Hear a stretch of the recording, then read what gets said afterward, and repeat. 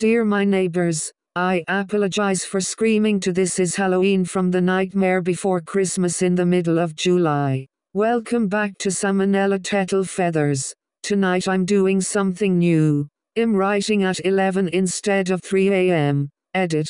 It's not 1:50 a.m. I wonder if it will make more sense and be better researched if the things in here are actually possible.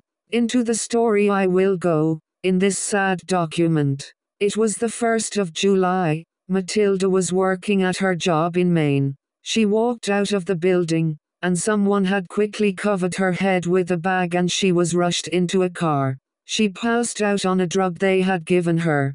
In her sleep, they killed her by suffocation with a cut-off piece of leather from the seats. The killer drove for a few hours around a bank. Then they got out, with a gun, and shot the desk clerks and drove away. They soon went up to various pay phones, trying to get them to work.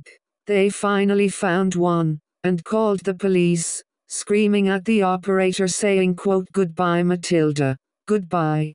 They traced the call, and the killer was standing right at the payphone with a large mask on their face. It was bright pink.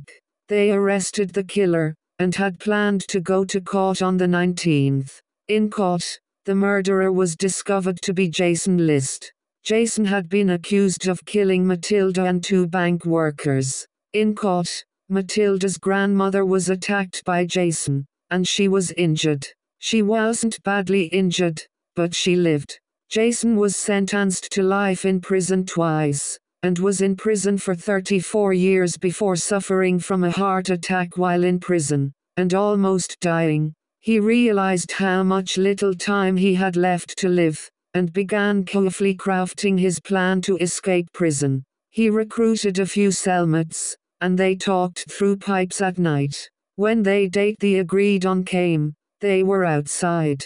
They knew of a place they could escape, and they all made it out undetected for an hour. Once guards noticed they did not come in, they started searching everywhere. Soon somebody inside started a riot because staff were paying less attention to them. A few escaped but were brought back.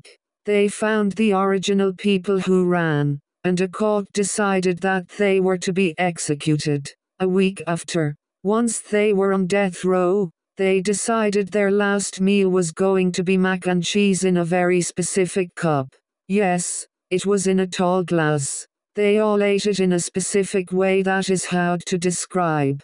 But if you're watching them all at the same time, it was terrifying. Like they were possessed. Once they had finished, they all smiled into the cup. Honestly, I don't know how they were all in such perfect sync. That's impressive. Once they were executed, their bodies were buried in unmarked graves. They were dead. Gone. Finally.